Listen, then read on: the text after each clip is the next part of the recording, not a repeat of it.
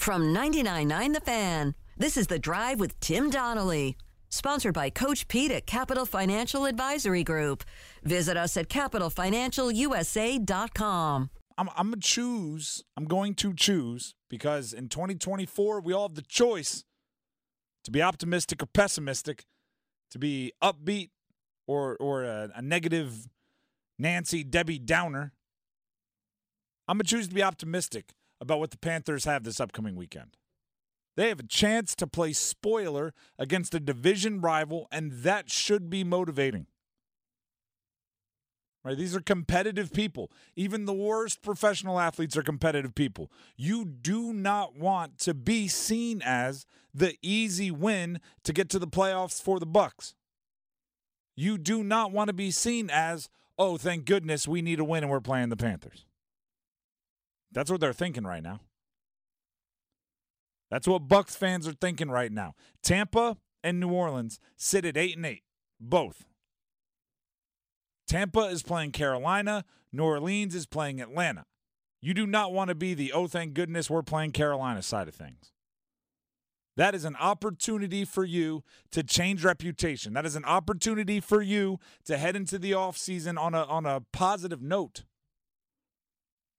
Think about, heck, go back. We have a YouTube page, 99.9 The Fan. Please subscribe. We have podcasts. We have all the different ways you can go back into the archives. Go back and listen to the 2 Monday shows following the last 2 games for the Panthers. Both losses, right? Both losses. But in one, Bryce Young in the offense was wildly efficient, threw for 312 yards, scored a bunch of points. The next, the offense looked anemic, couldn't get out of their own way. Would you rather go into the offseason like you did 2 weekends ago, where everybody's excited, everybody thinks Bryce turned a corner, all of those sorts of things, or do you want to go into it like you did on this past Monday, which was, a lot of talking off metaphorical ledges? This is your last impression. Everybody talks about first impressions, and they are important, and I get it. And let's just be real.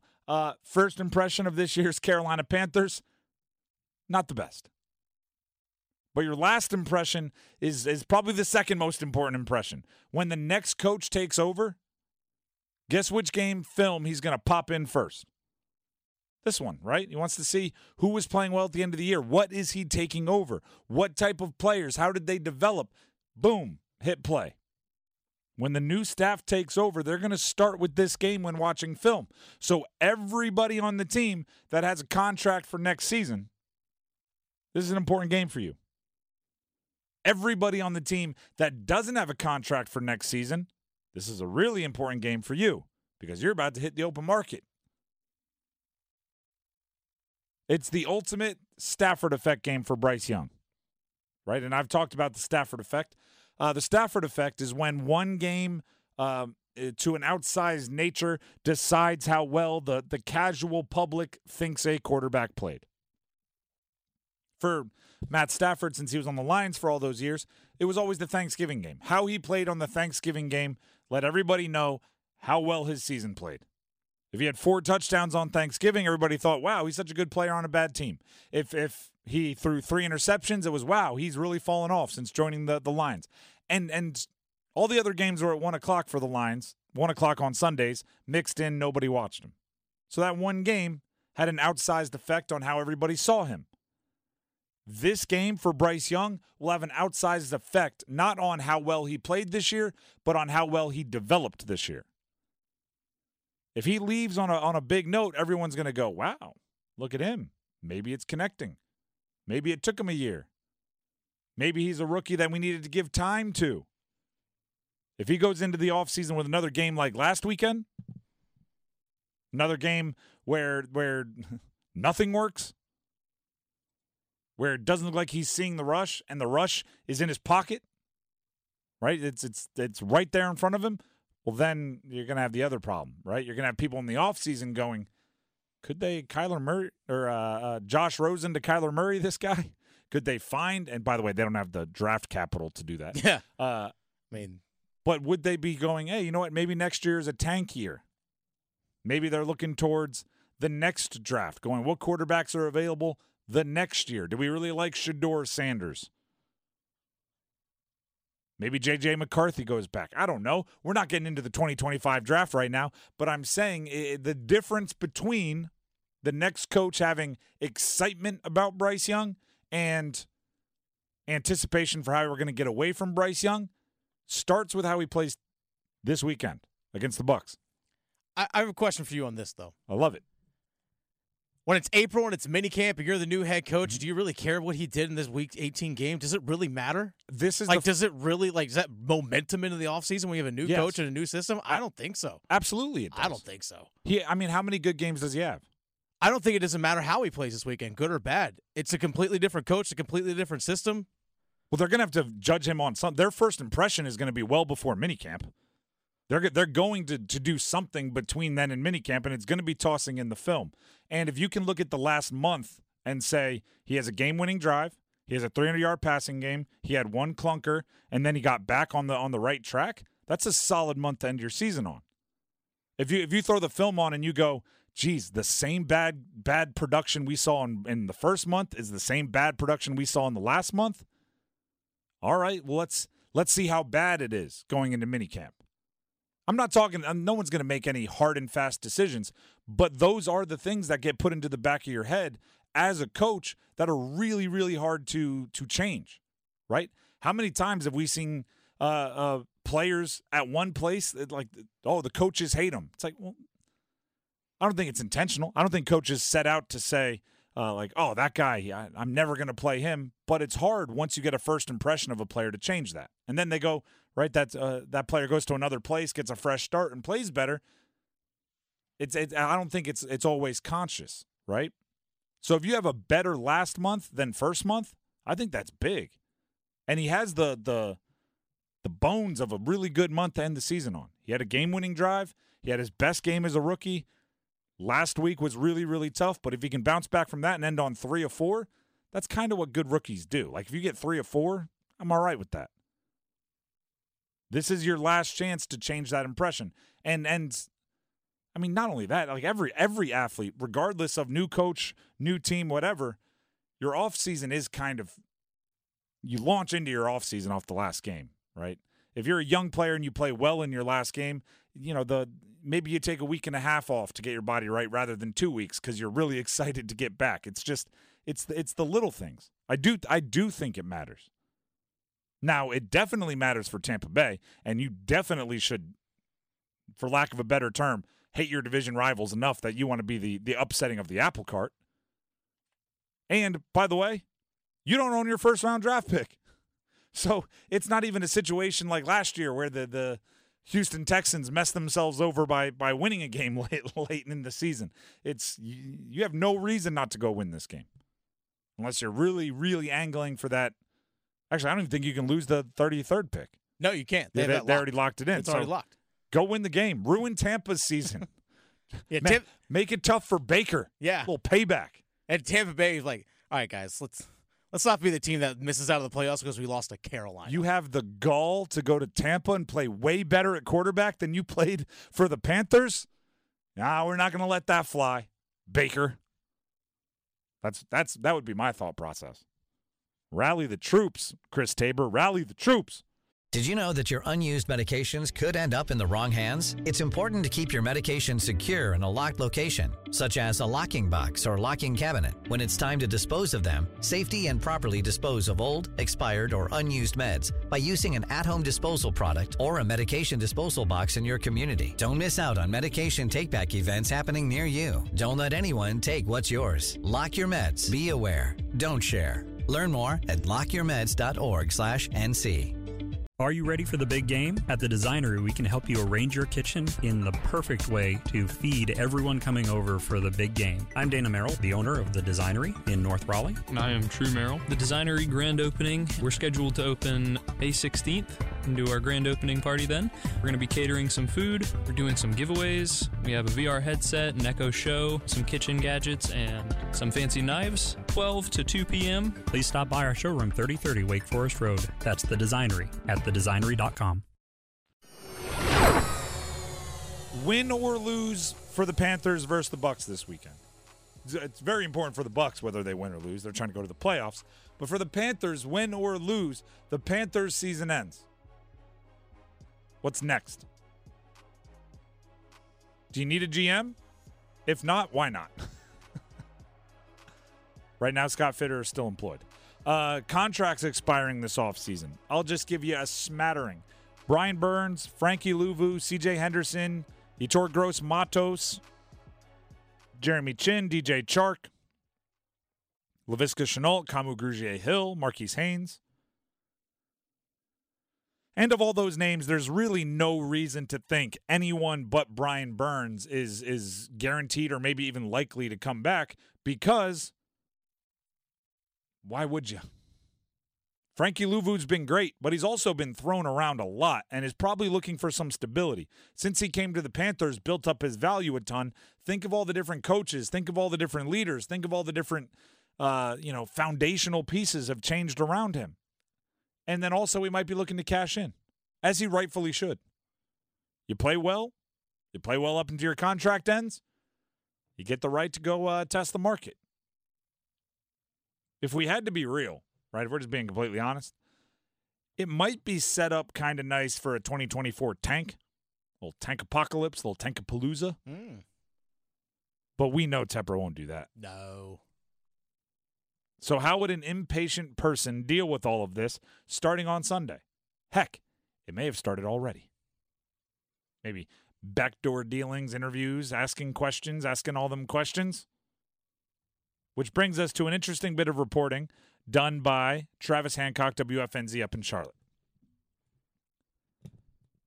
Apparently, according to Hancock, Harbaugh, that's Jim Harbaugh, has interest in the Panthers' job for the second year in a row, but that feeling has not been mutual from the Panthers' end.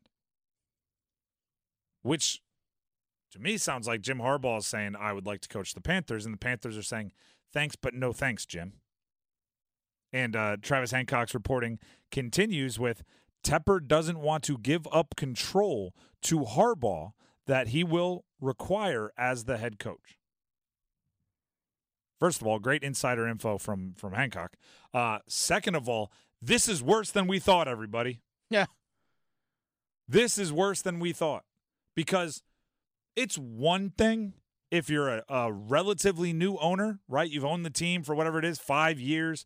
You're excited, right? You've spent billions of dollars on this franchise. You're the owner, right? You get to sit in the owner's suite and you get excited and you go down and you go, who are we drafting? Draft that guy. That's one thing. You can't help yourself.